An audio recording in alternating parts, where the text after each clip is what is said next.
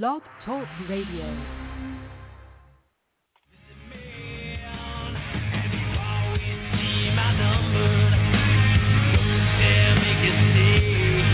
But we are making a stand, and we're waking everybody up that 9/11 was an inside job. And you are the minority. You are the cowards who don't know the truth. You're the people that serve this evil system. You're the people that serve a system that hurts innocent men, women, and children. Not just Iraqis, not just Afghans, not just Africans, but the people right here in this nation. You serve a new world order that attacks and feeds on you. And I'm here to tell you that you will be defeated. Your hours are numbered. We've got the energy. We've got the life force. All you've got is evil backing you up. All you've got is greed and liking to look at yourself in the mirror. Because deep down, the New World Order is a pot-bellied, chicken-neck ninny. And all the armor and all the weapons are nothing. You are nothing compared to good. You are nothing compared to life. And you will be defeated.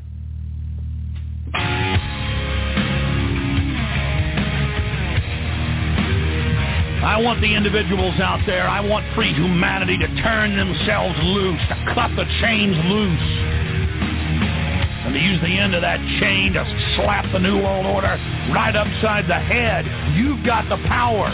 You want to know who can defeat the New World Order? It is you. You're the individuals that are going to be able to defeat this system. You're the individuals that are going to be able to take down the New World Order. It doesn't matter if Ron Paul wins. It doesn't matter if they rig the election. What matters is that we're starting to stand up. We're starting to move.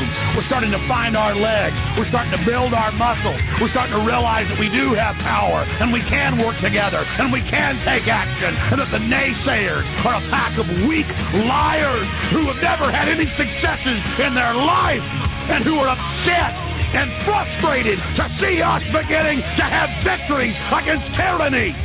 They don't have any respect for themselves. They don't have any vision, and they don't have any will. And they sure don't have any of the power that shines out of God's soul and energizes all life in the universe. They have wed themselves to death.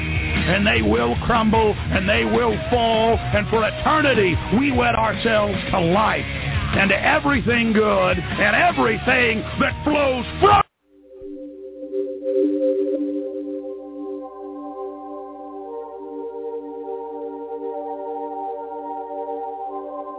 This is our land.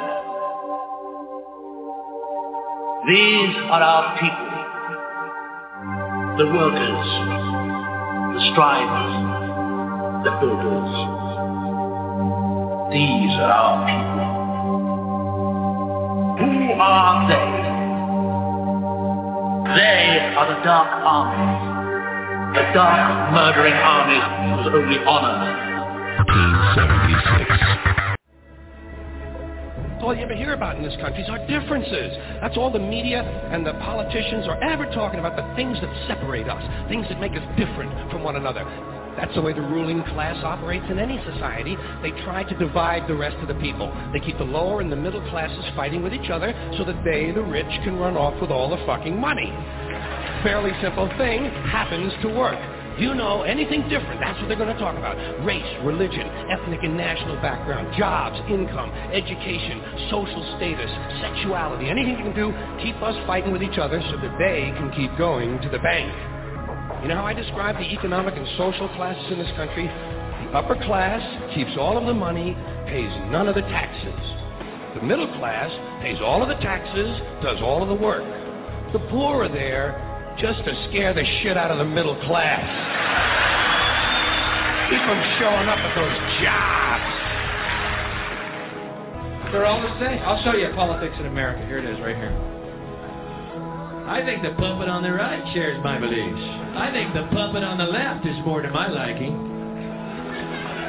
Hey, wait a minute. There's one guy holding up both puppets. Shut up. Go back to bed, America. Your government is in control. I had this feeling, man, because you know there's a handful of people actually run everything. That's true. It's provable. It's not I'm not a conspiracy nut. It's provable. handful, very small elite run and own these corporations, which include the mainstream media. I have this feeling who's ever elected president, like Clinton was, no matter what your promises you promise on the campaign trail, blah, blah, blah, when you win, you go into this smoky room with the 12 industrialist, capitalist scumfucks who got you in there, and you're in this smoky room, and this little film screen comes down, and a big guy in a cigar roll the film. And it's a shot of the Kennedy assassination from an angle you've never seen before. It looks suspiciously off the grassy knoll. And then the screen goes up, and the lights come up, and they go to the new president. Any questions? Just what my agenda is. First we bomb Baghdad. You got it.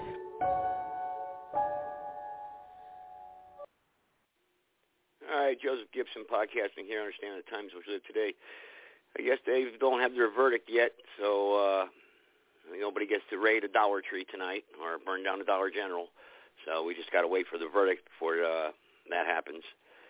And isn't that what this trial really started with? People burning down their city, and this kid was out there defending his friend's business, and they attacked him, and he just defended himself. But today in America, you're not allowed to do that, especially when you're a corporate citizen slave, and and they love this stuff. This was a good piece. This was good. The media, all those private bankers and the Jewish cartel members got all together, and they said, we're going to analyze this here. We're going to pick this apart, and we're going to throw this. They threw a couple other stories out there, too, in between this happening. And if anybody knows about those or not, maybe I'll cover those here in a little bit. But those are stories that didn't catch the monitoring screens that they have, that the consensus of what people tune into and what they're paying attention to or what they're talking about. See, we feed into it and we talk about the things that they wanted to really talk about, but they threw a couple of them at us of stories, and we fed into this one. So everyone's paying attention to this one now, and it's building up, and the hype wasn't just quite there yet today, so we couldn't get a verdict today. And so I think tomorrow, from what I hear, they're going to have a verdict tomorrow. And this is they already have a verdict right now, actually. And apparently there was going to be a motion to dismiss ruling. The judge was going to dismiss the case, but he's not going to do that. But then they were trying to say that the judge was going to set aside the verdict if they came back guilty. From what I understand is that they do have a verdict, but nobody knows if it's guilty or not guilty. And believe me, I'm trying to listen on the airwaves of, what people and it's the O.J. Simpson case, all that stuff, man. It was leaked out. So what the verdict was going to be. I'm going to try to get it. I'm trying to get it what it is. So they have reached a verdict, though. Okay, so just be ready. Just get ready.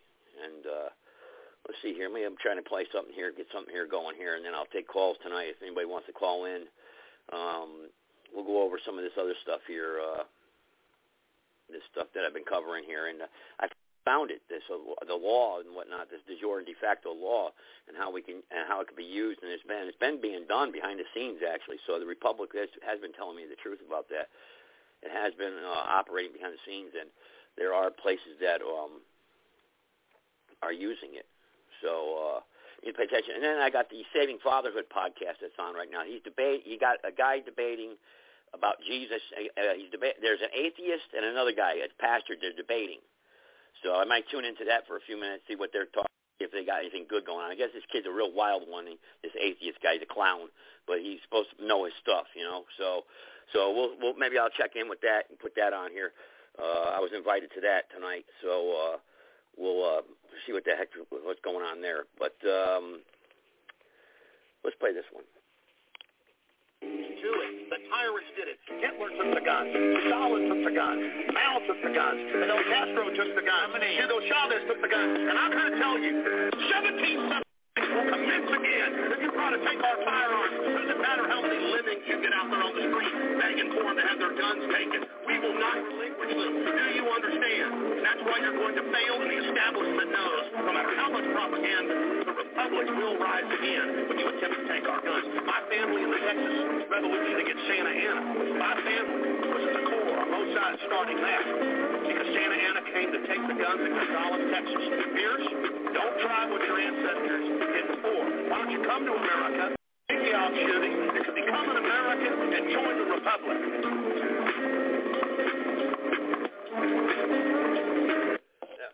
That was that Piers. Remember, that was that Piers Morgan one. I had a clearer one there that I had played years ago. I remember when it first came out. There was Alex Jones debating that when he told that faggot British son of a bitch Piers Morgan off. That was good. That was a good one there. I had that full interview too, and I don't know what the hell I did with it. So, but the NSM tomorrow night is going to be going live streaming tomorrow night, 9 p.m. Eastern time.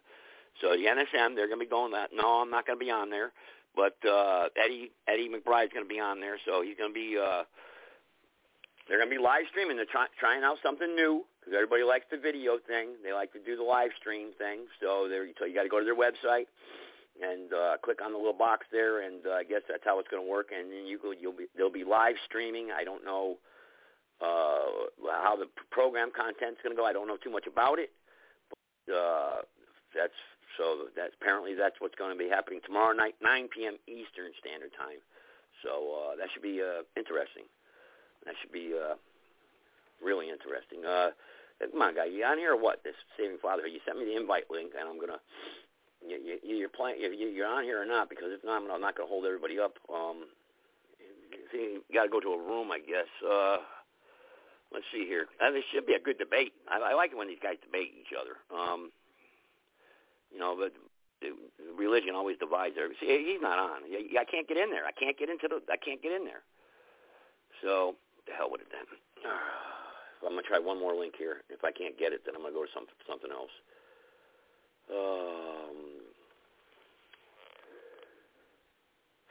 Debate room 3. It says it's happening now. Debate room 3. I can't get in there, man. Why didn't you just put it up there live like you've been doing, man? You got to switch it up. Unreal. I'll try the YouTube link. If not, I'm not going to, I can't. This is what I'm talking about with the NSM. This is what they have to do, okay? This is my advice. And what really has to run things successful. You got to have a box there. You got to have a link, and people just click on it, and bam, that's it. You pop up, and you're on. That's the way it's got to be. Otherwise, nobody's gonna follow it. Nobody's gonna be able to do it. Nobody's gonna take the time to download anything. And you're gonna get people to listen, but you're not gonna get the numbers that we're looking for here. You're not gonna get it. So it's got to be something simple. And you just click on it, and bam, that's it. You're on there. So, like the Saving Fatherhood thing. I can't get on here. He sent me the invite, too, and I accepted it. And all I got is his big mug here on the screen, come on, man. Let's go to the YouTube thing. And I go to the YouTube, and it's live. Here we go. Okay, here he goes. All right, I got it now. Okay. Your lovelies here. Shaman Time Waves here. Facebook user here.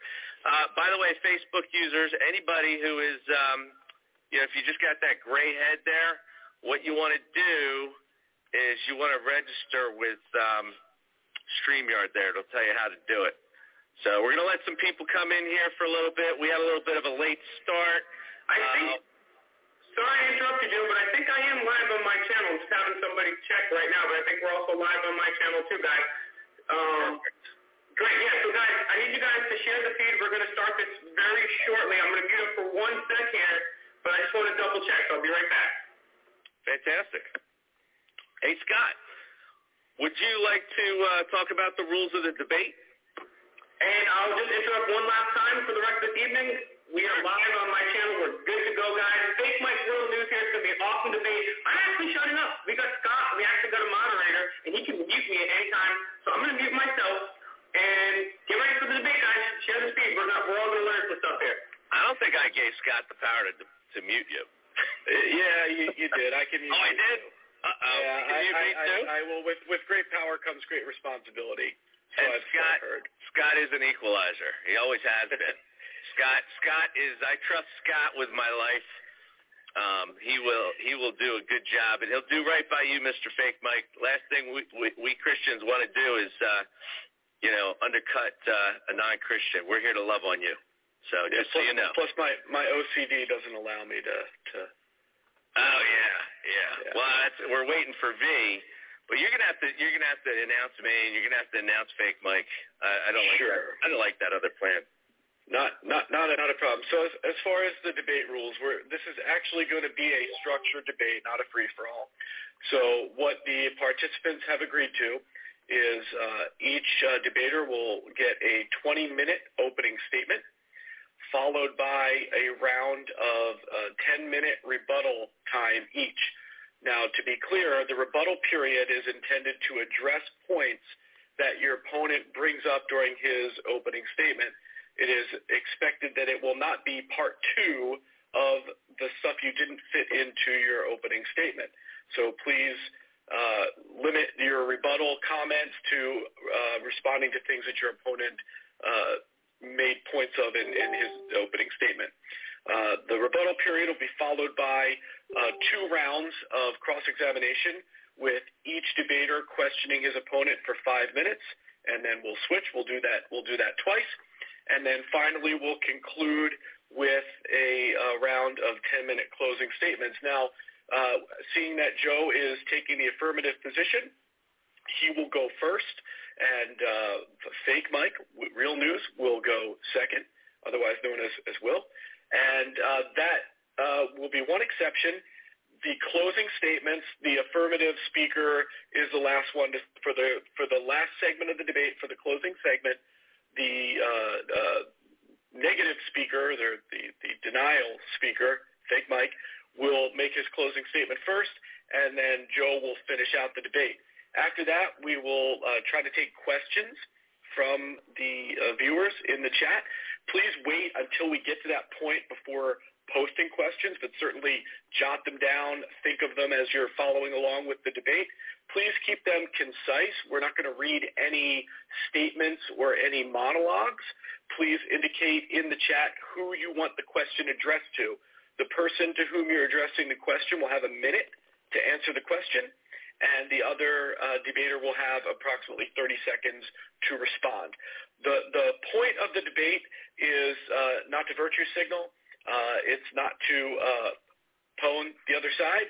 It's to try to mutually edify one another by the exchanging of ideas. So for the people asking questions in the chat, please be respectful. Please ask legitimate and serious questions and refrain from smart aleck remarks or, profanity. Thank you, Scott. That was fantastic. Fake Mike is V joining us because we did have a second moderator, and I think we've got a lot of folks coming into the chat now. So to moderate the moderator, first moderator? Yeah, well, he was going to introduce Fake Mike, right? I know I usually need moderation myself, so. Gotcha.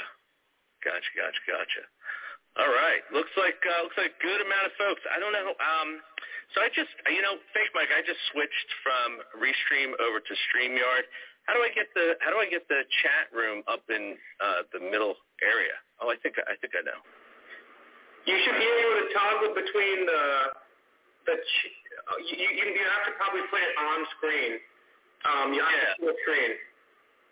I want the chatters to be able to see. So what I would do is I would go to share at the bottom, and then it should allow you to pick the screen that you want to share, and then you can enter that into the screen, and then you can put it in that position that it is there so we can see it.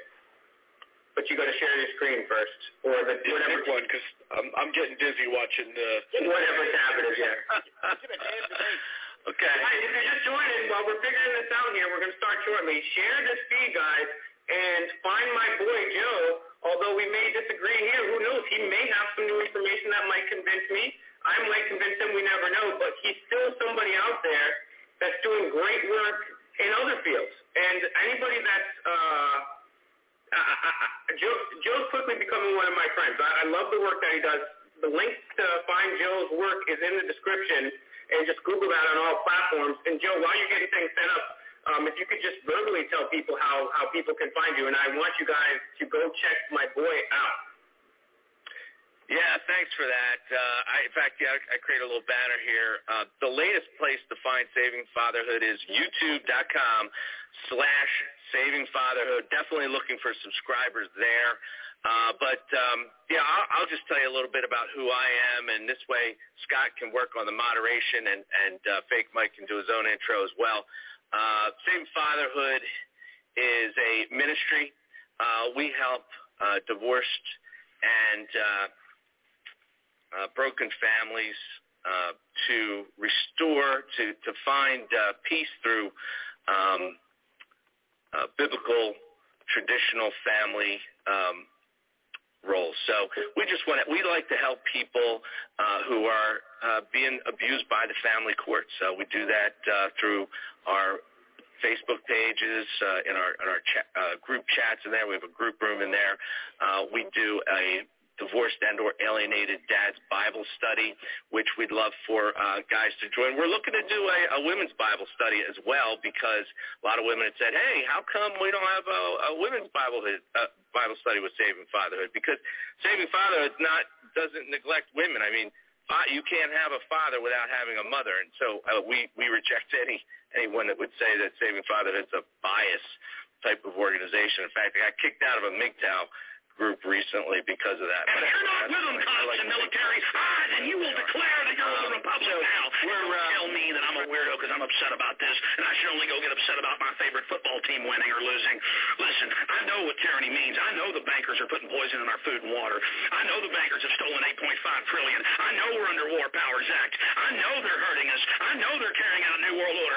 I know they staged those terror attacks. You know what it's like to go up to this and go out every day and go past the peer pressure and come out day one and say 9/11 was an inside job and lose most of the radio stations I was on. You know what it's like to go to sleep every night knowing you work for a bunch of psychotic killers and you bastards are probably going to end up killing me one day. You know what it's like knowing you've ruined my life. You know what it's like, you sons of bitches are tired of your crap. You commit evil, you're part of an evil system, and we're standing up against you. And the Republic is going to defeat you in the end. Some of us won't make it personally through this, but a lot of us are. And in the end, you are going to be brought to justice for all the kids you kidnapped for CPS, all you CPS workers, all you corrupt bureaucrats, all you that have had your way with innocent children over and over again who think your evil's invincible. You're not invincible, and God is going to deal with you. And you are cursed to hell.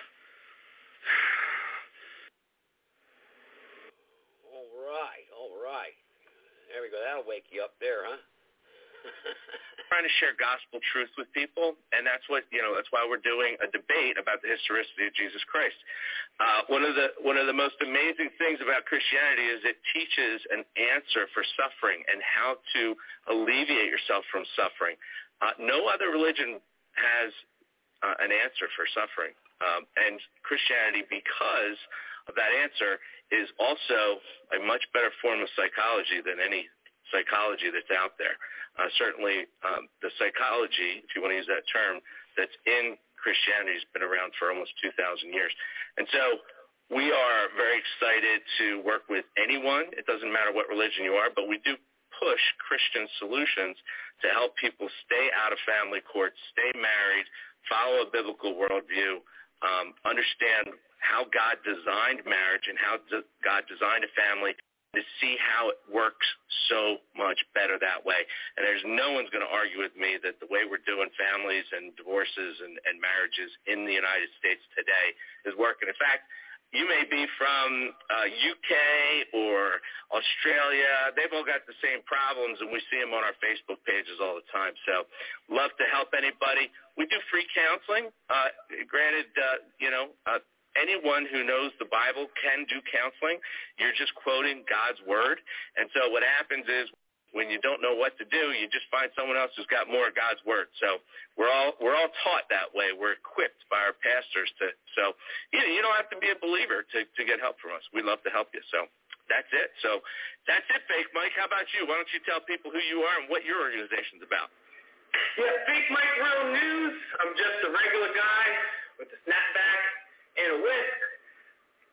whole goal is to use nonviolence and the Socratic method to work with any and everybody to build an altruistic world and nonviolently, of course, destroy the New World Order. We do a lot of things. You guys can check me out at FakeMikeRealNews.com, on Instagram, Fake Mike Real News, all platforms, Fake Mike Real News. And, of course,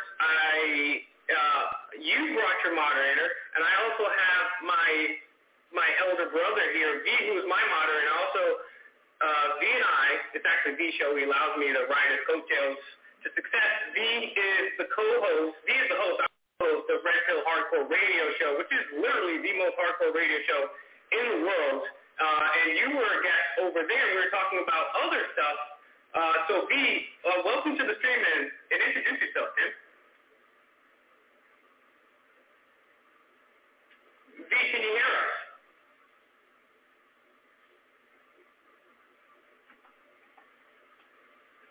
All right, I'm going to message V so I can continue, and I'm just going to tell him we can't hear you. So I have up in my camera feed, since nobody wants to look at me, I have a running timer that will automatically proceed to the next segment, and I'll play a little buzzer sound here. You'll know if you get caught up and you're in the heat of the moment, not looking at the screen as far as the timer goes. That will keep us on time, keep the thing moving along, and be fair and word of the modern culture, equitable in terms of the time spent for the debaters. So when we're all set and Joe will start, I will kick off and start the clock. And so I'll just wait for you guys to give me the thumbs up, and then we'll go into your corners and come out debating. All right, so if we're ready to go, Joe, you can make the affirmative case for the historicity of Jesus of Nazareth. Thanks, Scott. Why do we care if Jesus existed? Because the claims he made are extraordinary. He claimed to be God, fully God and fully man, but that is not our question today. Because my time is limited to 20 minutes, I will not attempt to address these extraordinary claims. I will limit my remarks to the historical evidence of the existence of Jesus. However, much of this evidence is extraordinary as well. Additionally, I do not concede any authority higher than Scripture.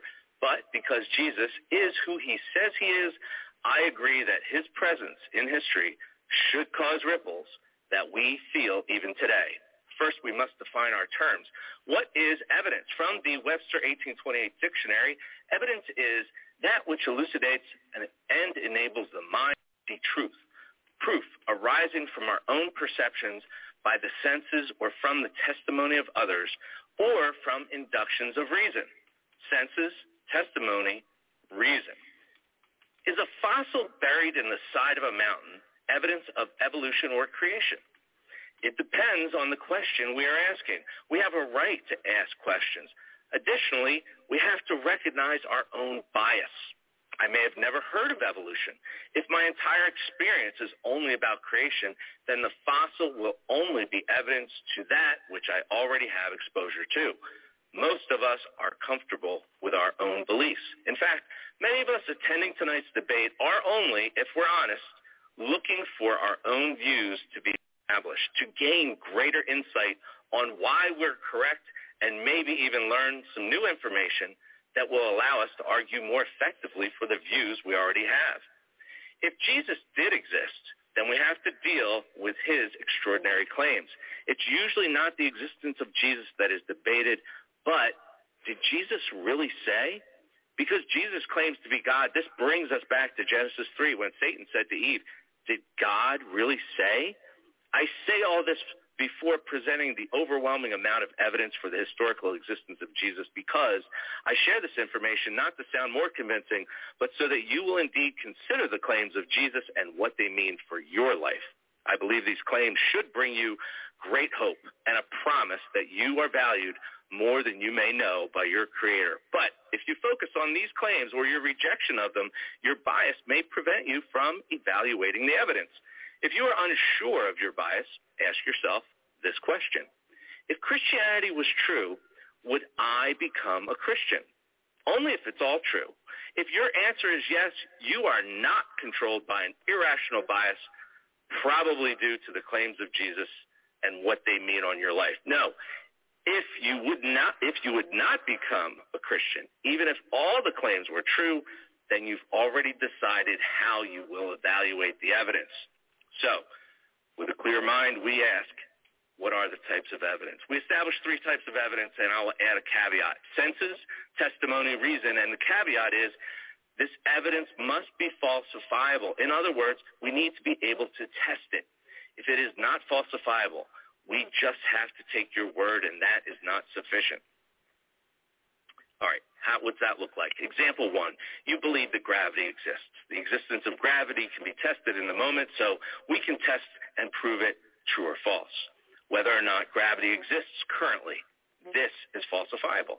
Example 2, you believe gravity has always existed or that it will exist in the future. You can use historical evidence to go back in time and evaluate evidence for conditions where gravity existed, but you cannot go back to all time or in the future. So this premise is not completely falsifiable, but partly.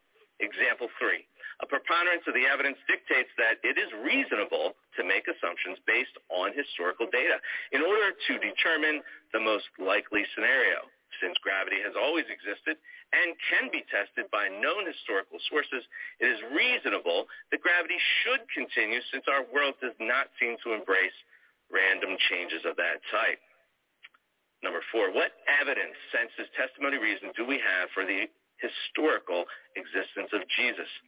Well, there are over 42 sources of testimony within 150 years after Jesus' death that mention his existence and record many events of his life. 9 of these come from traditional New Testament authors: Matthew, Mark, Luke, John, Paul, the author of Hebrews, James, Peter, and Jude. There are also 20 early Christian writers outside the New Testament: Clement of Rome, the other Clement, Ignatius, Polycarp, Martyrdom Polycarp. These are documents. The Didache, Barnabas, the Shepherd of Hermas, fragments of Papias, Justin Martyr, Aristides, Athenagoras, Theophilus of Antioch, Quadratus, Aristo of Pella, Melito of Sardis, Diogenes, Gospel of Peter, Apocalypse of Peter, and Epistula Apostolorum. There's also 4 heretical writings: the Gospel of Thomas, the Gospel of Truth, the Apocryphon of John, and the Treatise on Resurrection. There are 9 secular sources, if you don't like the biblical sources. There's Josephus, Tacitus, Pliny the Younger, Phlegon, Lucian, Celsus, Marbar, Suetonius, and Thallus. These are all secular sources that were never Christians and never became Christians. All of these sources were written within the time frame when eyewitnesses could contradict their claims, making that testimony falsifiable or testable. So what are the 2 main categories for evidence for us tonight? Biblical and extra-biblical. So what is this Bible? It's a reliable collection of historical documents written by eyewitnesses during the lifetime of other eyewitnesses, very important, that report supernatural events that took place in fulfillment of specific prophecies and claim that their writings are divine rather than human in origin. The elephant in the room is the supernatural events and the divinity of the Bible. I believe the supernatural events and divinity of the Bible, and I do not intend on defending it at all. These claims do not negate the historicity or reliability of the evidence that Jesus existed. That is our question tonight. To the contrary, the evidence for the supernatural events gives credibility to the evidence, especially if you desire extra-biblical evidence, because these events changed the world. The footprints of the existence of Jesus are everywhere. When someone wants to know the essential pivotal point of an issue, they frequently say, what is the crux of the matter? Crux is a Latin word meaning cross, now commonly used in English. The term excruciating also has the root word crux. The pain and suffering of the cross was so deep it needed a new word. These sorts of imprints left on our culture fall into the category of evidence from our senses. We sense Jesus' existence all over our culture. But let's not forget the falsifiability of the Bible. These documents were written by eyewitnesses during the lifetime of other eyewitnesses, making the Bible falsifiable. How about some Bible stats? There's 66 individual books written by about 40 authors on 3 different continents over about 1,600 years.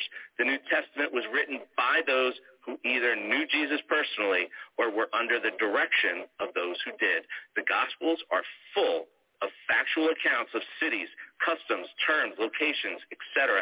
that can all be verified historically and archaeologically. Let me repeat, the Gospels are full of factual accounts of cities, customs, terms, locations, etc.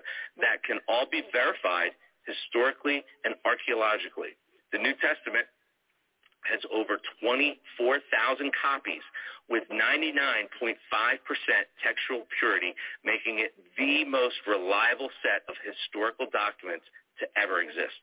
The New Testament was written while hundreds or thousands of eyewitnesses had the opportunity to contradict its content. Testimony, the second type of evidence. 5,600 of these copies are in Greek. There are over 19,000 copies in Syriac, Latin, Coptic, and the Aramaic languages. The total supporting New Testament manuscript base is over 24,000 copies within 100 years or less from the originals. Additionally, copies of the New Testament that are older than 100 years make up part of the best-selling book in all of history, the Bible, as we know it today. While most historically accepted copies are multiple hundreds of years from the original, the New Testament has a fragment of the Gospel of John that dates back to around 29 years from the original writing, John Ryland's papyri, AD 125. But many of the documents and the content inside are traceable to as few as 7 years away from the actual death and resurrection of Jesus Christ. If we go to extra-biblical sources, what are the most important? Well, definitely the eyewitnesses, because many of them were martyred. If you or I were to choose persecution or martyrdom for our religious beliefs, it may be noble, but it's not evidence. We are not witnesses of the actual events. When we learn that all but one of Jesus' apostles were martyred, rather than denouncing Jesus, denying his existence or deity, we have great evidence that what he said was true. And we're not even trying to prove that what he said was true tonight. We just want to establish his historicity, his existence.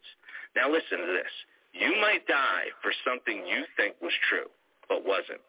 You would never die for something you know was not true. Testimony. How about archaeology? There isn't a single archaeological discovery that disproves the Bible in any way. I repeat, there isn't a single archaeological discovery that disproves the Bible in any way. And Jesus is all throughout the Bible. Even the once challenged walls of Jericho have been found, and evidence shows they were destroyed just as the Bible reports. Archaeology shows that Luke 3:1 does not contain what some scholars hoped was an error. An inscription found by archaeologists supports Luke 3:1's claim that Lysanias was indeed the tetrarch of Abilene. Other archaeology established the facts in the following verses that were challenged at one point, but now unchallenged because of archaeology. Acts 18:12, Romans 16:23, Acts 19:28, Acts 17:6 and 8, Acts 28:7, Acts 4:7, Luke 2:2, and Luke 3:1. Many other verses were challenged over the years by people with bias against the Bible. They were all unsuccessful. How about the Jewish historian Flavius Josephus? He was around from 37 to 101 AD. He was a Jewish priest at the time of the Jewish revolt of AD 66. He was captured by the Romans, imprisoned, set free, and then retired to Rome, where he wrote a history of the revolt called the Jewish War. Later, he wrote Antiquities and History of the Jews. Josephus wrote the following, quote, "Now there was about this time Jesus, a wise man, if it be lawful to call him a man, for he was a doer of wonderful works, a teacher of such men as received the truth with pleasure. He drew over to him both many of the Jews and many of the Gentiles. He was the Christ. And when Pilate, at the suggestion of the principal men amongst us, had condemned him to the cross, those that loved him at the first did not forsake him.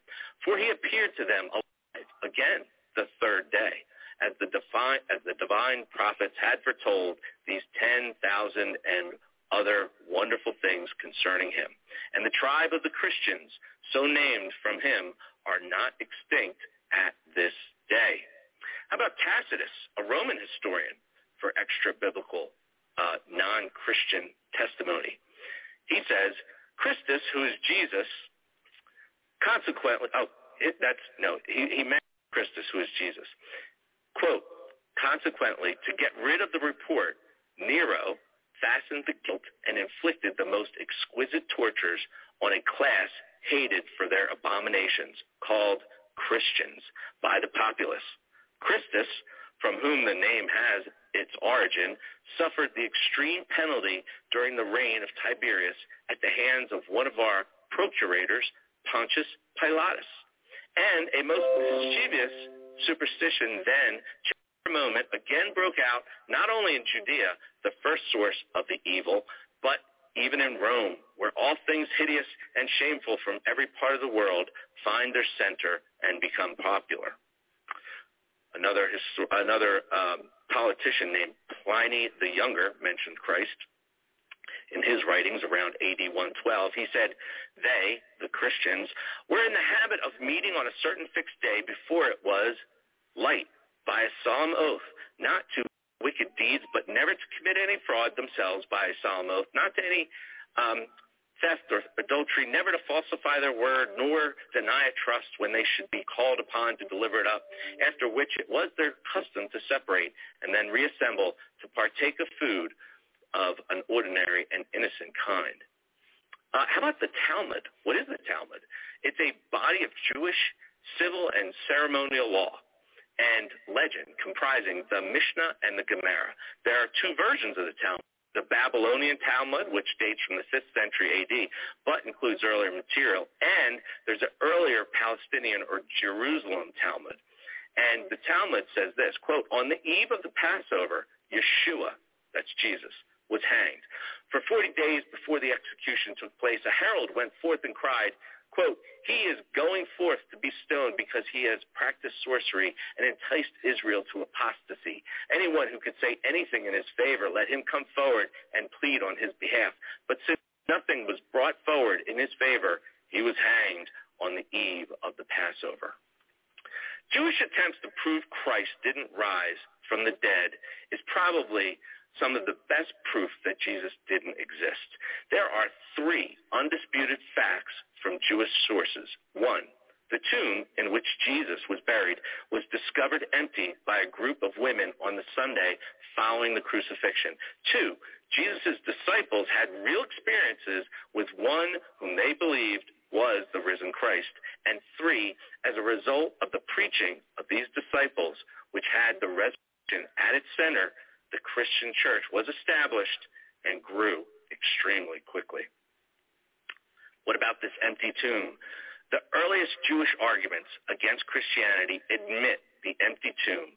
In Matthew 28:11, there's a reference made to the Jews' attempt to refute Christianity by saying that the disciples stole the body. The Jews acknowledged the empty tomb by stating that the disciples stole the body. Whose body? Whose body? Jesus's.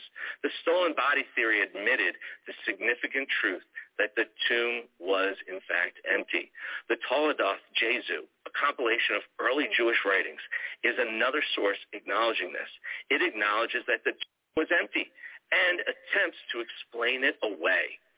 Justin Martyr wrote to the Jews, directly to the Jews, quote, "After you learned that he rose from the dead, but as I said before, you have sent, chosen, and ordained men throughout all the world to proclaim that a godless and lawless heresy had sprung from one Jesus, a Galilean deceiver, whom we crucified, but his disciples stole him by night from the tomb where he was laid, when unfastened from the cross, and now deceive men by asserting that he has risen from the dead and ascended to heaven. There's also a record of a second century debate between a Christian and a Jew, in which a reference is made to the fact that the Jews claim the body was stolen. Third, the empty tomb account in the Gospel of Mark is based upon a source that originated within 7 years of the event it narrates. This places the evidence for the empty tomb too early to be legendary, and it makes it much more likely that it is accurate. Jesus' disciples and the risen Christ. Pliny the Younger said they worshipped him like a god. Pliny was no friend of Jesus, but he reported this. Now, because of the resurrection, the Christian church grew like wildfire, and in less than 300 years, it consumed the 1,000-year reign of the Roman Empire from within, the ripples of which still spread today. And I'll ask you one last question that I would like you to consider. What was a crucifixion? It was the most disgusting, evil way to die. You could suffer for days on that cross. It was designed to be long, and the word excruciating, as we talked about earlier, was very important. The Jews had been waiting for thousands of years for the Messiah. The Messiah is predicted way back in the Old Testament. It's the first promise after the fall in Genesis 3. And they waited for this Messiah. Many of them hoped that the Messiah would be different things that would fulfill their greatest desires and needs, one of which was freedom from the Romans after they had been under the rule of many other countries. Why? Why on earth would they ever say he was crucified? God.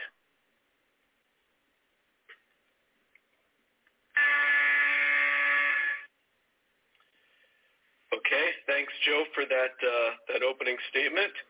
Could we briefly, before we go to my segment, perfectly timed, V is joining us.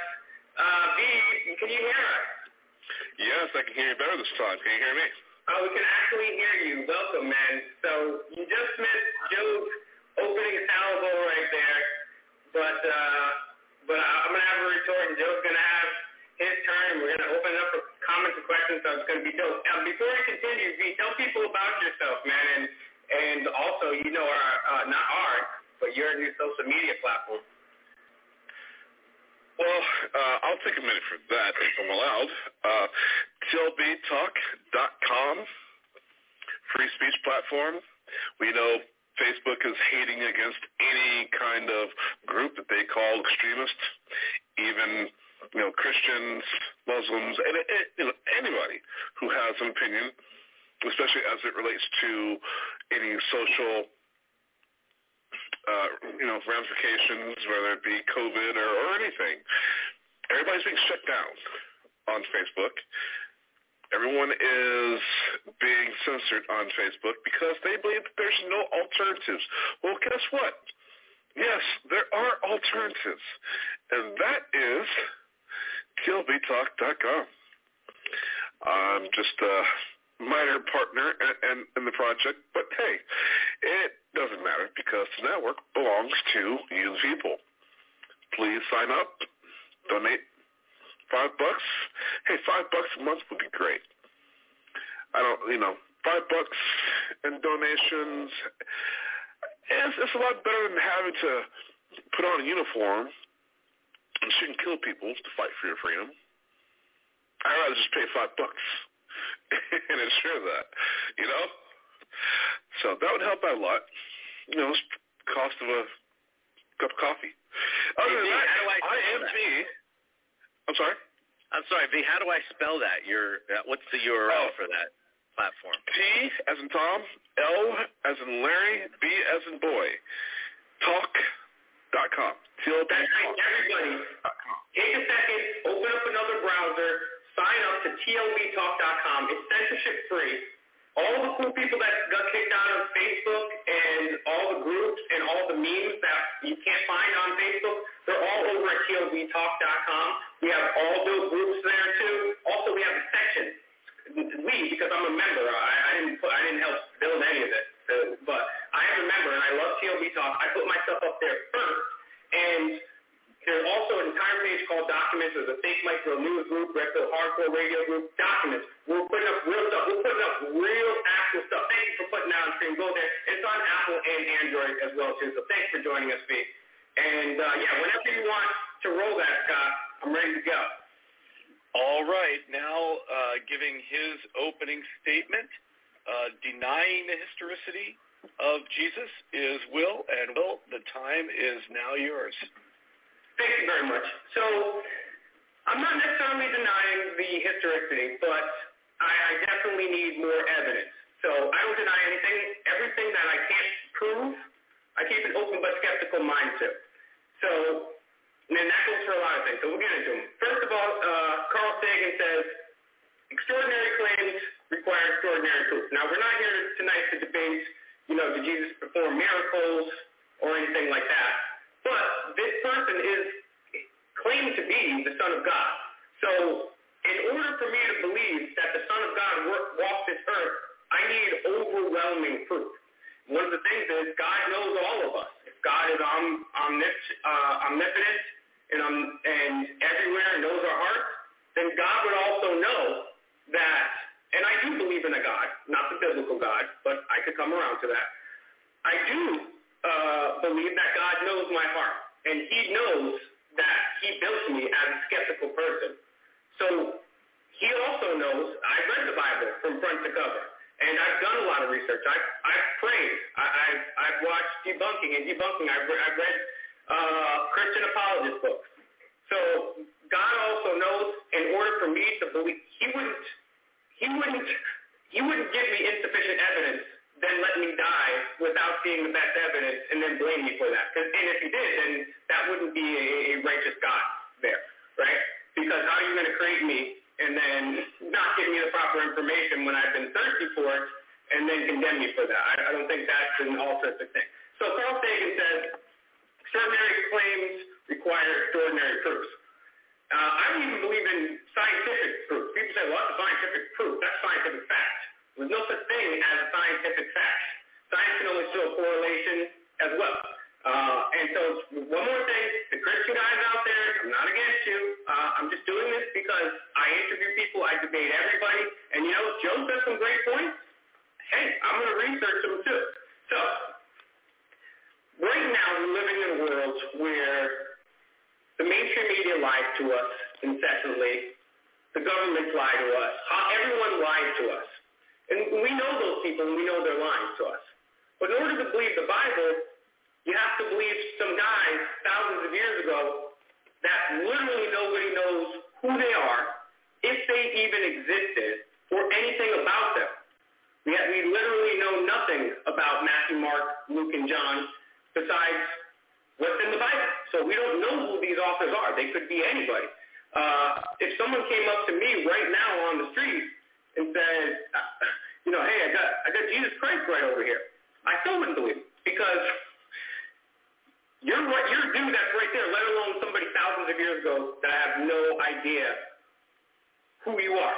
And then when you get to Matthew, Mark, Luke, and John, and I'm going to go on to some other examples, you see a number of contradictions in Matthew, Mark, Luke, and John. And these aren't small contradictions either. These are rather large contradictions. So Joe's talking about where Jesus was in the tomb, and they rolled it away.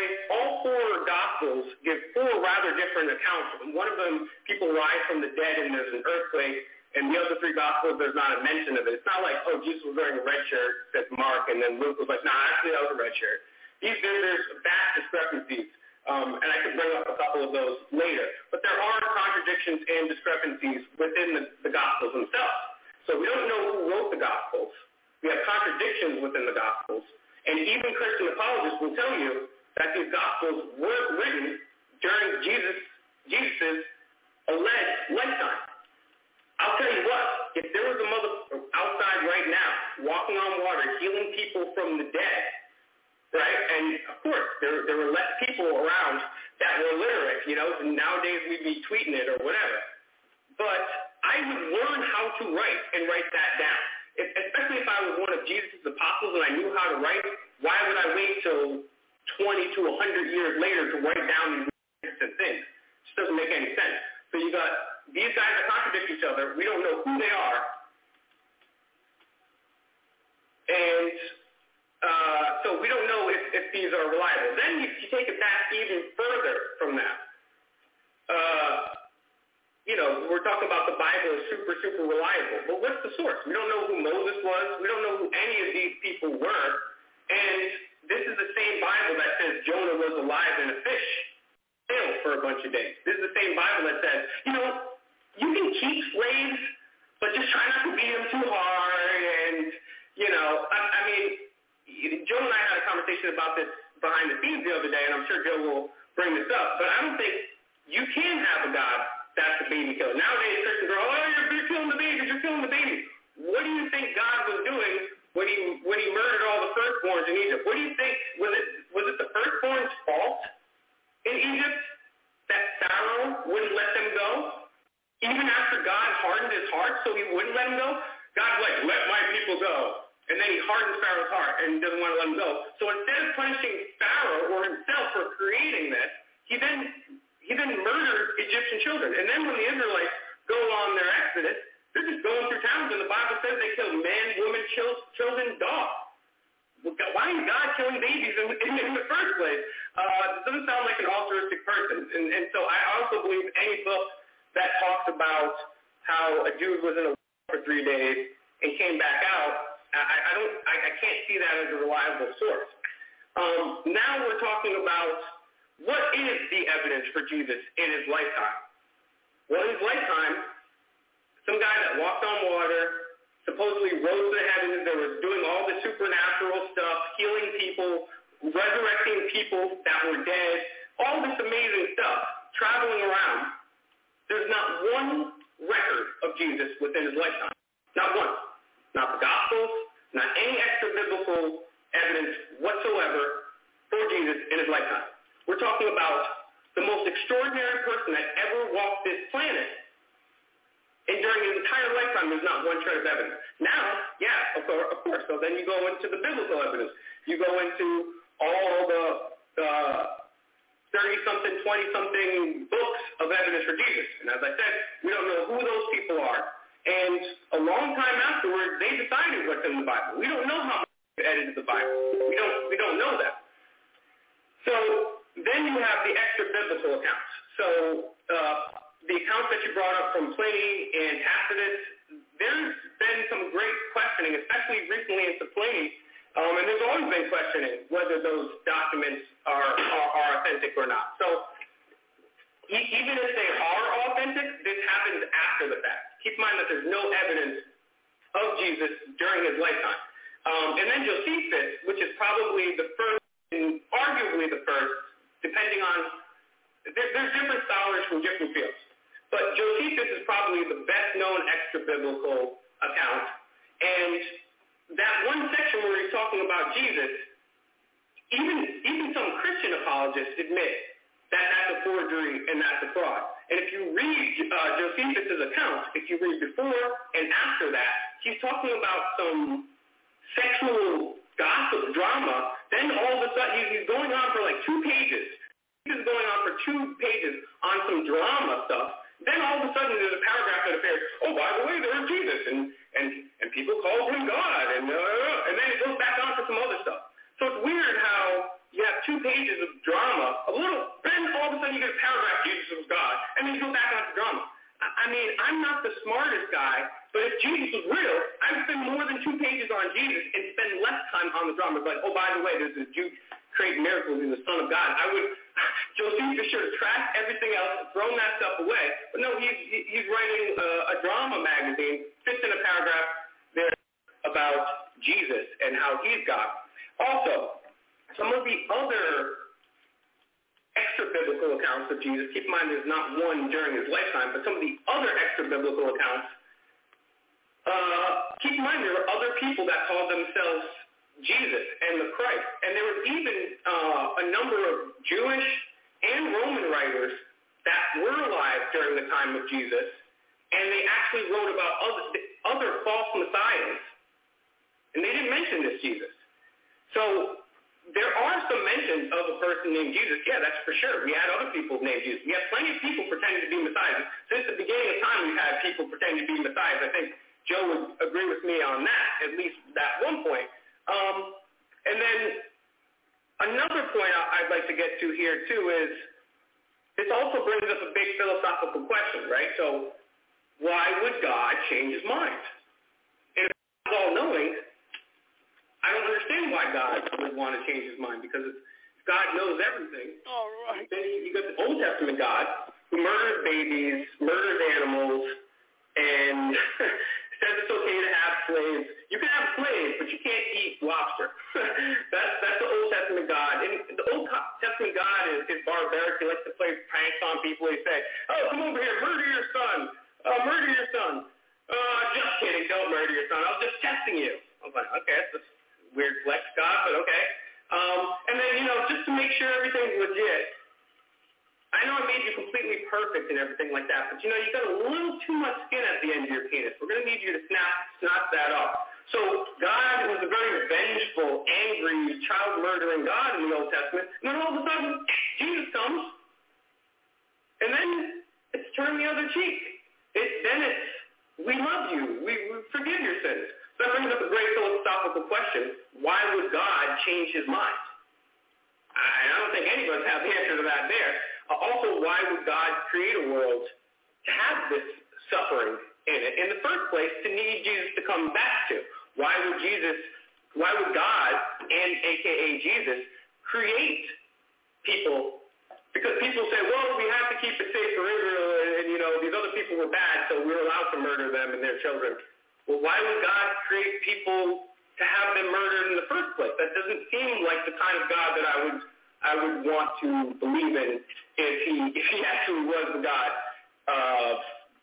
and it was all truth too. And you brought up the point about how, from that point forward, Jesus was kind of, no pun intended, but the nail in the cross there of the British Empire. But Alaric and Amminus and Frigard, all these barbarian warriors had kind of put the nail in the coffin of Rome long before that, and Rome was already kind of on, even after it too, but I would say the barbarians would do that. And keep in mind, thousands of countless people were crucified. Spartacus was crucified. It was actually the typical thing, one of the typical things. There was other things to do to people, but they crucified people back then. So Jesus is no special person because he got crucified.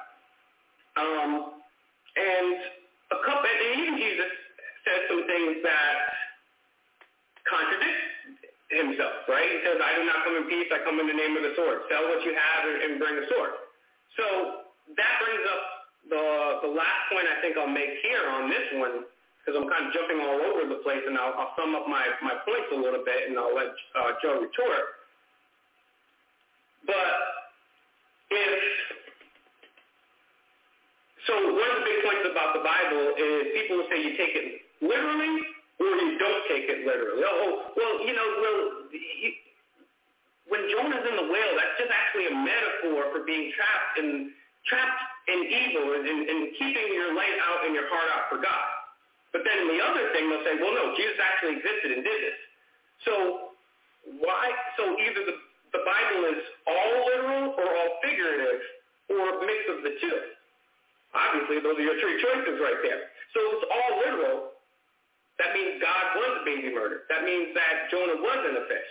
That means that Jesus did exist. If it's all figurative, then all that's metaphor. If it's a mix between the two, God somehow expects you to discern, without any footnotes or anything, what is figurative and what is actually supposed to be legitimate. So, and also, the final thing that I'll say, too, is there have been a number of solar deities. And solar deities pre-existed Jesus for quite a long time, and they have a lot of similarities with Jesus. Now, whether the Roman Church adopted Christianity and made it into their new form of solar worship is interesting. But there have been a number of people, forget the solar deities, there are death and rebirth messiahs. Mithras, who was around just before Jesus, was a death and birth messiah. There's dozens, if not hundreds, of death and birth messiahs that have occurred hundreds and thousands of years before Jesus. So my main points here are, one, there's no evidence for Jesus during his lifetime at all. We don't know who these authors are. And then the authors actually contradict themselves a number of times in their own testimony. So to me, that is not enough evidence, and I will yield back.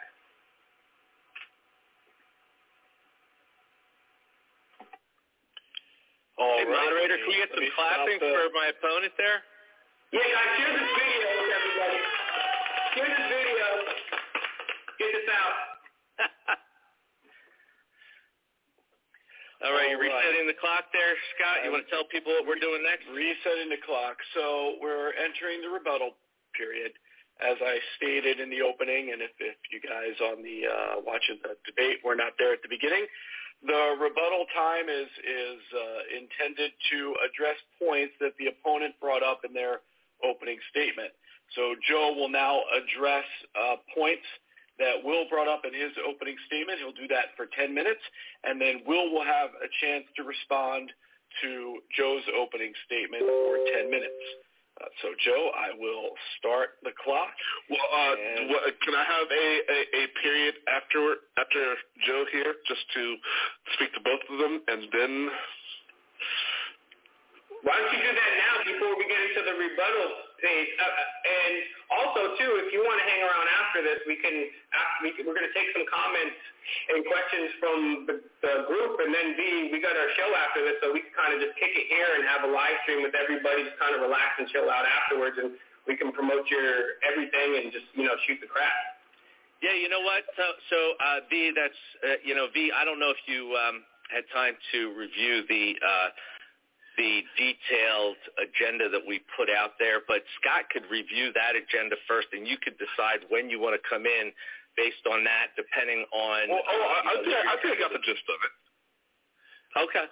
Well, it might be helpful for the audience as well. Okay. Scott, you want to review the rest of the agenda for the evening, and then V can tell us what he wants to add, and then we'll put it in. Sure. After the rebuttal periods, the most interesting part of the debate, typically where things really get clarified, is the cross-examination period. We were going to have 2 rounds of 5-minute cross-examination, Joe questioning Will questioning Joe, and then repeating that before going to 10-minute closing statements. V, where do you want to come in, and what do you want to add to the debate? Well, I'm not taking sides. I kind of just want to go in through the history and just to qualify things. Hold on, we'll save that for the end. Okay. All right. And then we'll open it. Yeah, do that after. I'll open it up. Yeah, on the question and answer. We can certainly do that before we field questions from... Yeah, let's do that. Yeah. If you and I want to take moderator privilege, not to be confused with white privilege, but if we want to take our moderator's privilege and pose any questions or comments at the end, certainly that would seem appropriate. All right, waiting on that timer clock, Scott. All right, well, it is about to go into motion, so you're on. Thank you. All right, well, everybody, very excited for TLBTalk.com. I want to be a big part of that, so please go to that. A little plug there. On my time. Thank you, Will, for giving me a little extra time back here. So, yeah, Carl Sagan and extraordinary claims. I cannot disagree with that at all. As a person who is an unbeliever in Jesus Christ for 35 years of my life, and a skeptic who grew up in a Roman Catholic home, very skeptical of a lot of things in the Bible, but never really studied it, you know.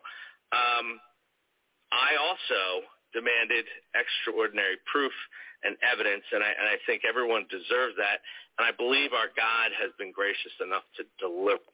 All right, everybody. Joseph Gibson podcasting here, understanding the times in which we live today. All right. Well, I thought that atheist guy was going to be able to come back with something a little more, profound there, but his argument there sounded like a fifth grader. You know, a fifth grader was just, I was debating with some kid in a schoolyard, a fifth grader. I know you are, but what am I? I know you are, but what am I? Who are you, but what am I?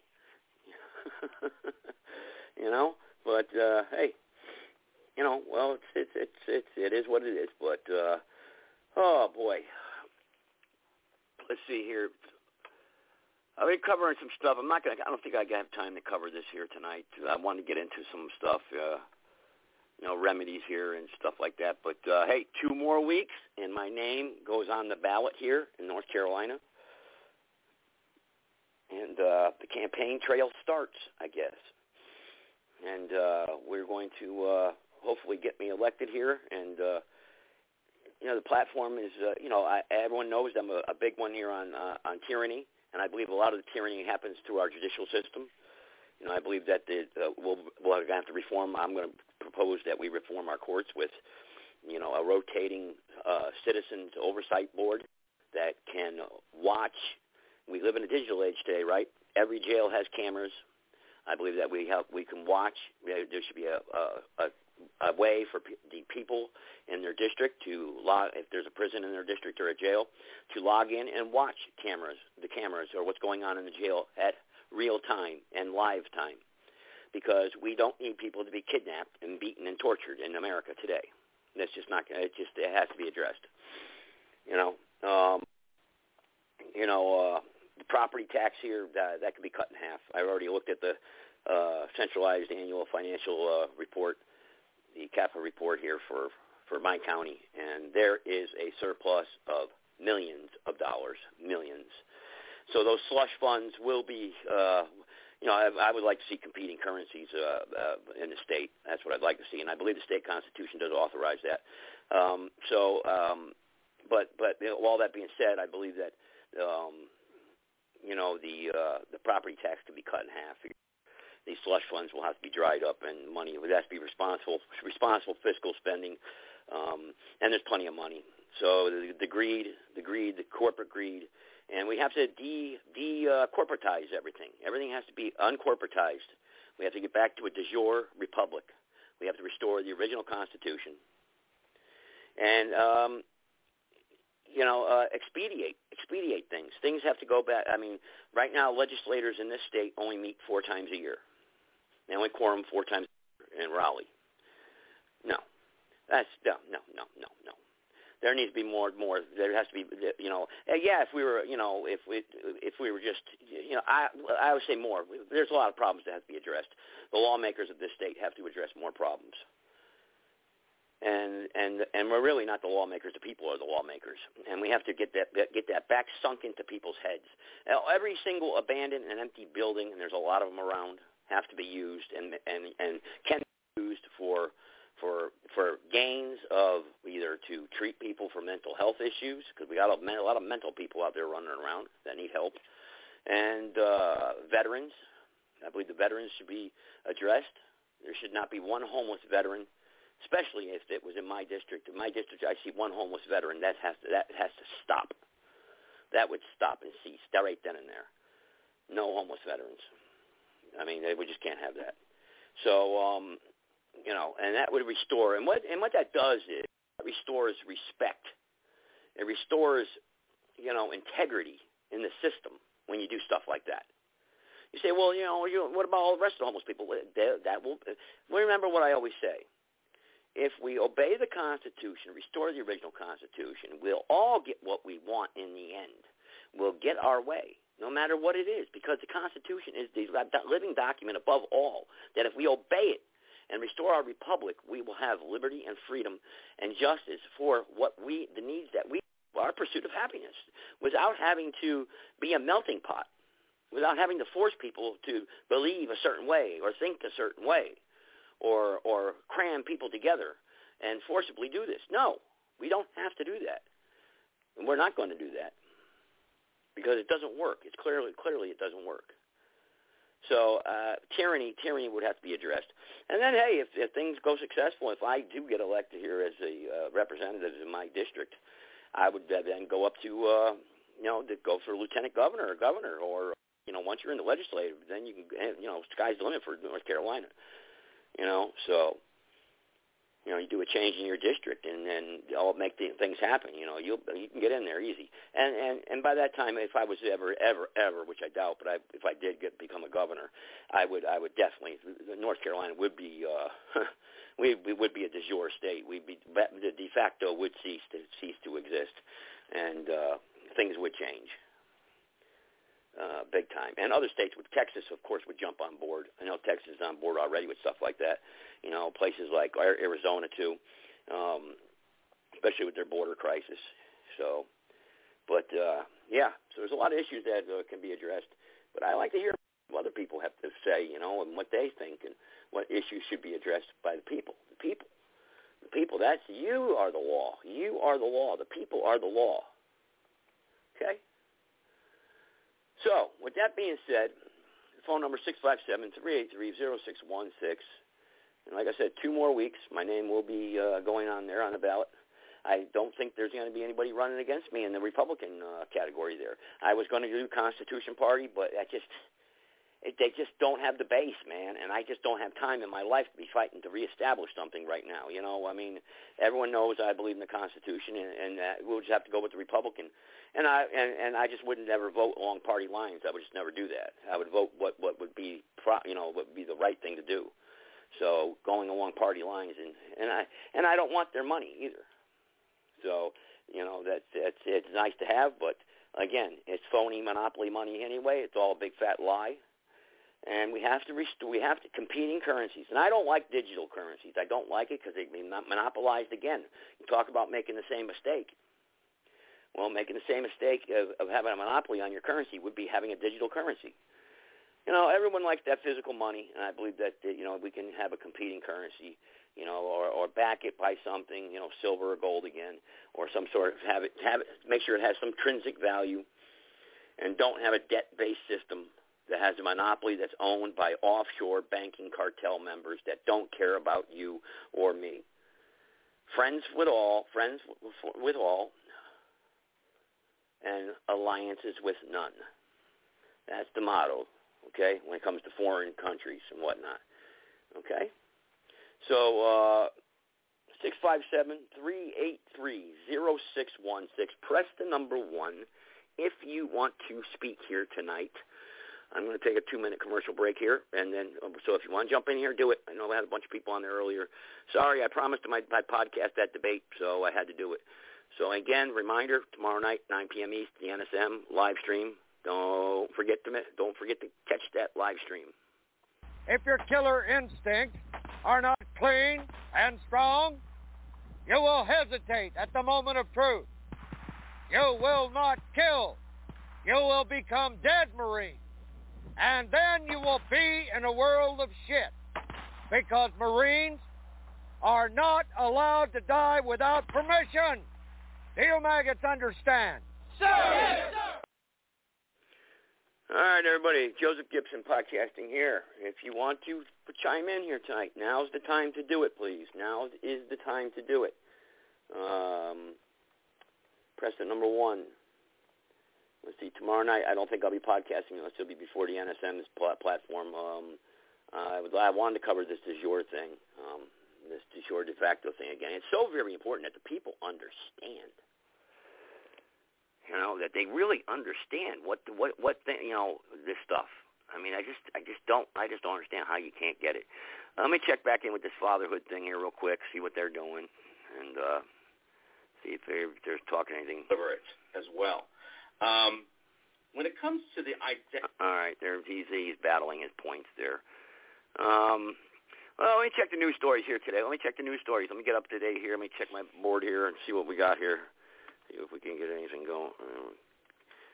Tell you what, it's good weather down here today in North Carolina. 75 degrees. Can't beat that, man. Can't beat that. All right, what do we got here? Representative Boebert highlights Swalwell sleeping with Chinese spy scandal on House floor. Italian governor's call for unvaccinated to be put under lockdown. How nice. Dems launch war on, Mexico. Migrants now buying cars to cross border instead of paying smugglers. There you go.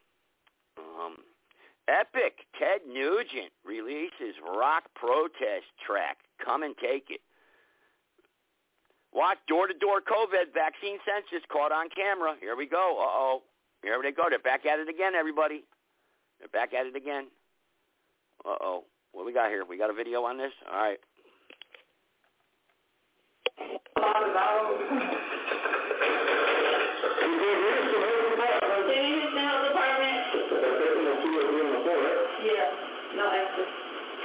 Houston Health Department. Houston Health Department.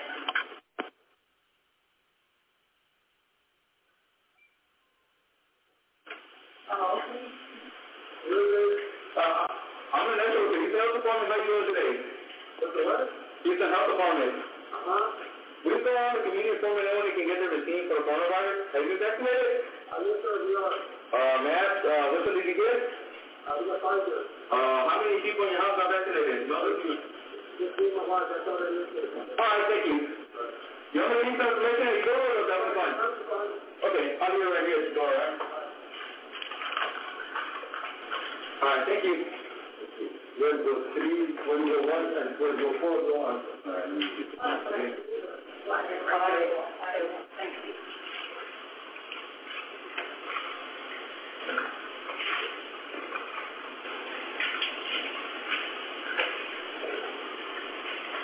All right.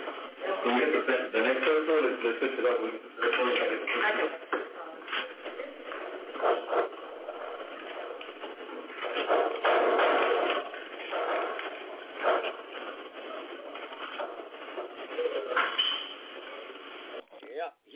Houston, Texas. No, yeah, here you go. Houston Health Department, a man said in the video, as he knocked on the door, we're just going around the community informing everyone they can get the vaccine for coronavirus. Have you been vaccinated? After the attendant responded yes, the city employee asked, which one did you get? We got Pfizer. The resident responded before the health department guy asked, how many people in your house got vaccinated? After the interrogation, the workers left some pamphlets at the doorstep of the apartment and continued with their canvassing. Are the workers categorizing, addressing into vaccinated, non-vaccinated, and unsure groups for future vaccine schemes? Info warriors may recall Alex Jones' warning of door-to-door vaccine brigades after the Biden administration promoted the idea months ago. While the city employees may be harmless at the moment, Jones said there will be eventually national brigades coming to forcibly inoculate you and your family. Understand? Now we need to go to community by community, neighborhood by neighborhood, and oftentimes door to door, literally knocking on doors to get help to the remaining people protected from the virus. The good old days, baby, are gone. The days of just happy-go-lucky and you don't even know about politics is over. We are going into a savage, protracted nightmare situation, turning tens of millions of leftists loose on your home with code inspectors, environmental inspectors, contact tracer inspectors, and if you don't do what they say, they're going to pull up in front of your house and burn it down with a frickin' flamethrower. I mean, they're coming to kill you and your family. They can't wait. They've been spoiling for the fight. They got control of the Pentagon. It's declaring war on America, and we are in deep trouble. But at least we know who the enemy is, and we're going to win. And the WHO with all their fake models and all their lies, and Fauci running the lab. Congress introduces bill to allow government to mass test Americans for COVID-19 in their homes forcibly. And ladies and gentlemen, let me give you the bill number, shall I?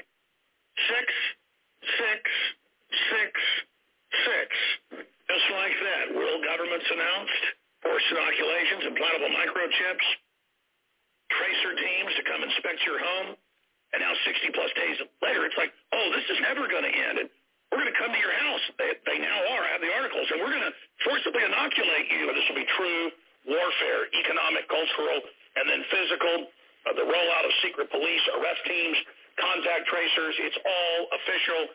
Now, everything we warned of is now out in the open. Indian towns that refuse the inoculation, because the town elders there's video throwing out the UN injectors. They're having their power cut off for not taking the voluntary injections. And it's all over the news that they're going to start doing similar things here in the United States. They're announcing, according to your phone number and who you are, they're going to come to your house if you haven't been shot up. Remember the contact tracers? Remember the Clinton Global Initiative last year? Now they're coming to your house because you haven't had the shot. And in the future, they're going to come and drag your ass out. Woo! We cannot continue to rely only on our military in order to achieve the national security objectives that we set. We've got to have a civilian national security force that's just as powerful, just as strong, just as well-funded. Door-to-door outreach to get remaining Americans vaccinated. InfoWars, tomorrow's news today. Here's one of those moments where we've been so far ahead of the curve, we're behind it. You know what I mean? Sometimes you get so far ahead, you kind of find your tail. You come back and kind of laugh at yourself and laugh at everybody else. And I'd love to take the credit for it. A lot of people are freaking out right now. It was trending again all over the internet yesterday. Alex Jones predicting door-to-door forced inoculations. And Jeepers Creepers, Metallica's going back on tour, and they're going to be in Kentucky, and they're going to be in Florida, they're going to be other places in September. And I'd kind of like to go see Metallica again. I haven't seen them in probably 20 years, but I probably won't. But the point is, I know where they're having shows. Just like George Strait is going to be playing the Houston Rodeo coming up in a few months, and I may get tickets to that just because I really love George Strait. But see, if George Strait shows up and a half at the Houston Rodeo, and people go, how the hell did Alex Jones say George Strait was going to show up here? Because he made an announcement. See? And so this is a real paradox. They're calling me Nostradamus. They are just everywhere saying, oh, my God, everything he says keeps happening just like he said. And that's fun to have people saying all that, but that's not what's happening. Do you understand that I can play you hours of Bill Clinton, and George Soros, and Hillary, and Chelsea bragging that they get millions of dollars a year to run the contact tracers, and that they are going to be coming to your door with forced inoculation soon?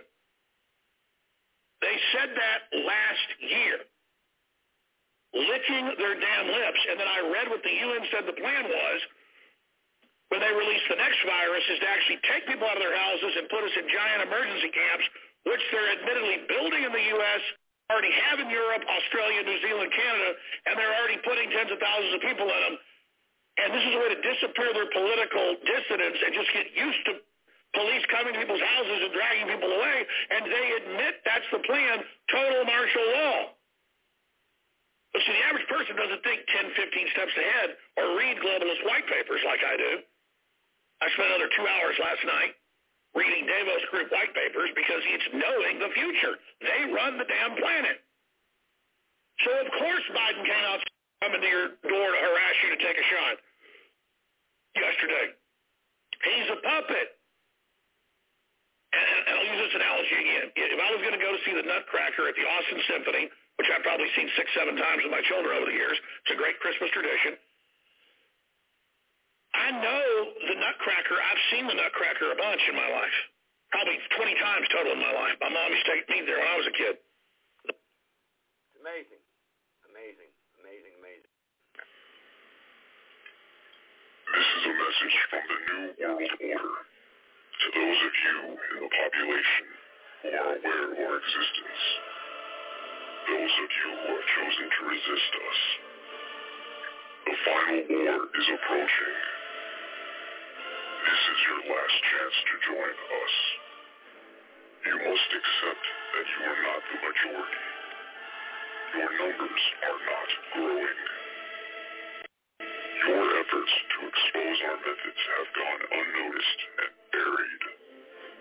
Your brothers and sisters are not awake. Your children will not rise up. They will remain unaware of our presence and live lives of no significance. You must thank us for giving them this blessing. We have clouded their eyes by design. Even your leaders know fully well of their impending defeat. They see the fate that awaits their movement. They cannot rise above the full force of our manipulation and control of the government, of the media, of the economy, of the armies. Those who will uphold our new laws are being prepared all around you. Alex, you have already slowed our juggernaut machine. You have made your point. You are beginning to become a nuisance. Lay down your arms. Silence your flock of sheep. You are leading them to a slaughter. Do not force our hand on Independence Day. Those who cling to the old world must accept what is coming. On July 4th.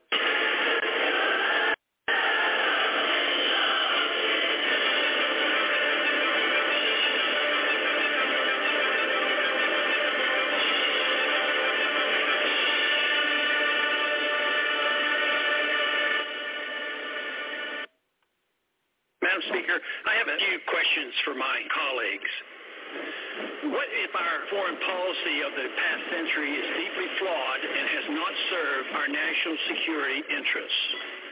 What if we wake up one day and realize that the terrorist threat is a predictable consequence of our meddling in the affairs of others and has nothing to do with us being free and prosperous? What if propping up repressive regimes in the Middle East endangers both the United States and Israel?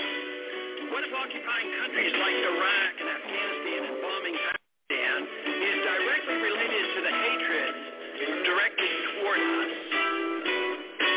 What if someday it dawns on us that losing over 5,000 American military personnel in the Middle East since 9/11 is not a fair trade-off for the loss of nearly 3,000 American citizens, no matter how many Iraqi, Pakistani, and Afghan people are killed or displaced? What if we finally decide that torture, even if called enhanced interrogation technique, is self-destructive and produces no useful information, and that contracting it out to a third world nation is just as evil? What if it is finally realized that war and military spending is always destructive to the economy? What if all wartime spending is paid for through the deceitful and evil process of inflating and borrowing? What if we finally see that wartime conditions always undermine personal liberty? What if conservatives who preach small government wake up and realize that our interventionist foreign policy provides the greatest incentive to expand the government? What if conservatives understood once again that their only logical position is to reject military intervention and managing an empire throughout the world? What if the American people woke up and understood that the official reasons for going to war are almost always based on lies and promoted by war propaganda in order to serve special interests? What if we as a nation came to realize that the quest for empire eventually destroys all great nations? What if Obama has no intention of leaving Iraq? What if a military draft is being planned for the war that will spread if our foreign policy is not changed? What if the American people learn the truth, that our foreign policy has nothing to do with national security, that it never changes from one administration to the next? What if war and preparation for war is a racket serving the special interests?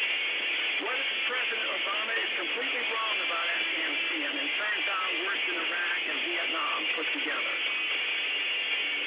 What if Christianity actually teaches peace and not preventive wars of aggression? What if diplomacy is found to be superior to bombs and bribes in protecting America? What happens if my concerns are completely unfounded? Nothing. But what happens if my concerns are justified and ignored?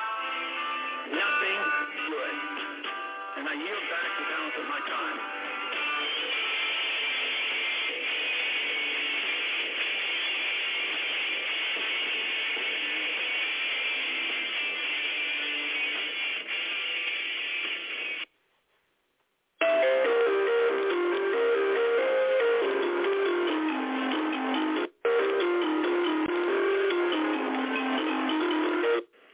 God, I actually pity those poor bastards we're going up against. God, I do. We're not just going to shoot the bastards. We're going to cut out their living guts and use them to grease the treads of our tanks. We're going to murder those lousy men, spill their blood, shoot them in the belly. When you put your hand into a bunch of goo that a moment before was your best friend's face, you know what to do.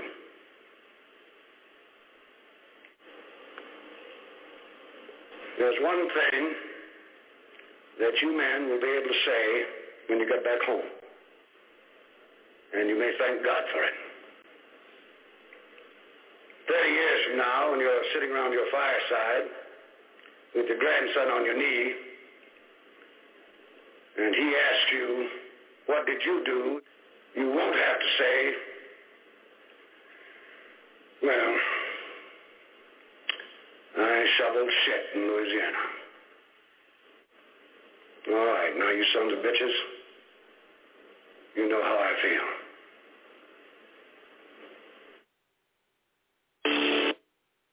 All right, everybody. All right. You gotta love it. I gotta love it. All right, everybody. Understand the times in which we live today. You won't hear that anyplace else but here. 657-383-0616. If you want to jump in here, you can now. Otherwise, I'm going to get ready here to wrap it up. Let's see here. Again, tomorrow night, 9 p.m. East.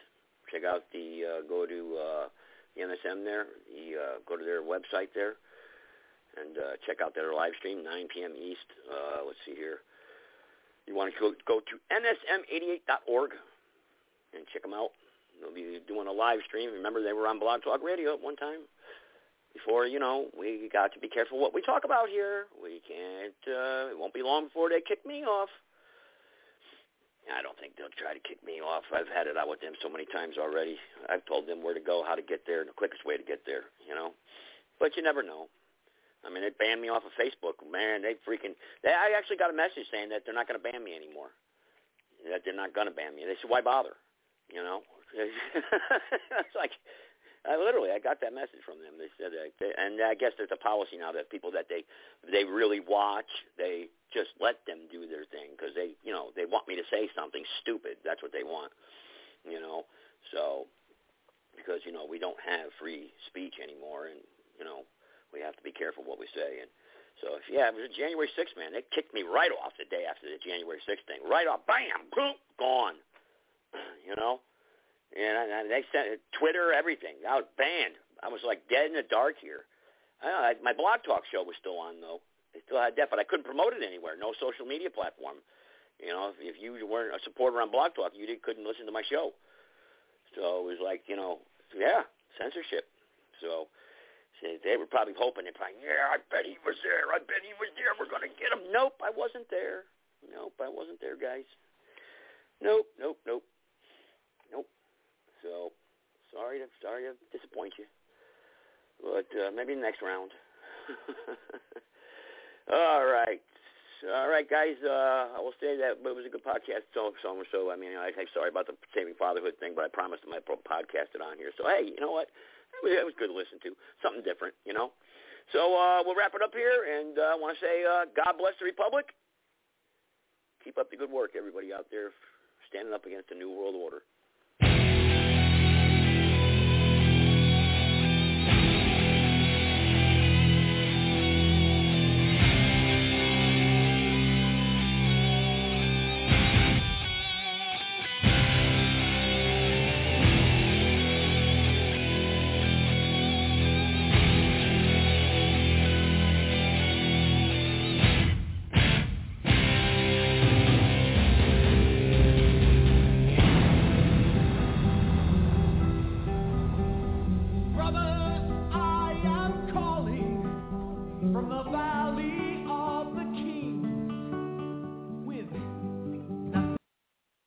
Are we having some fun today?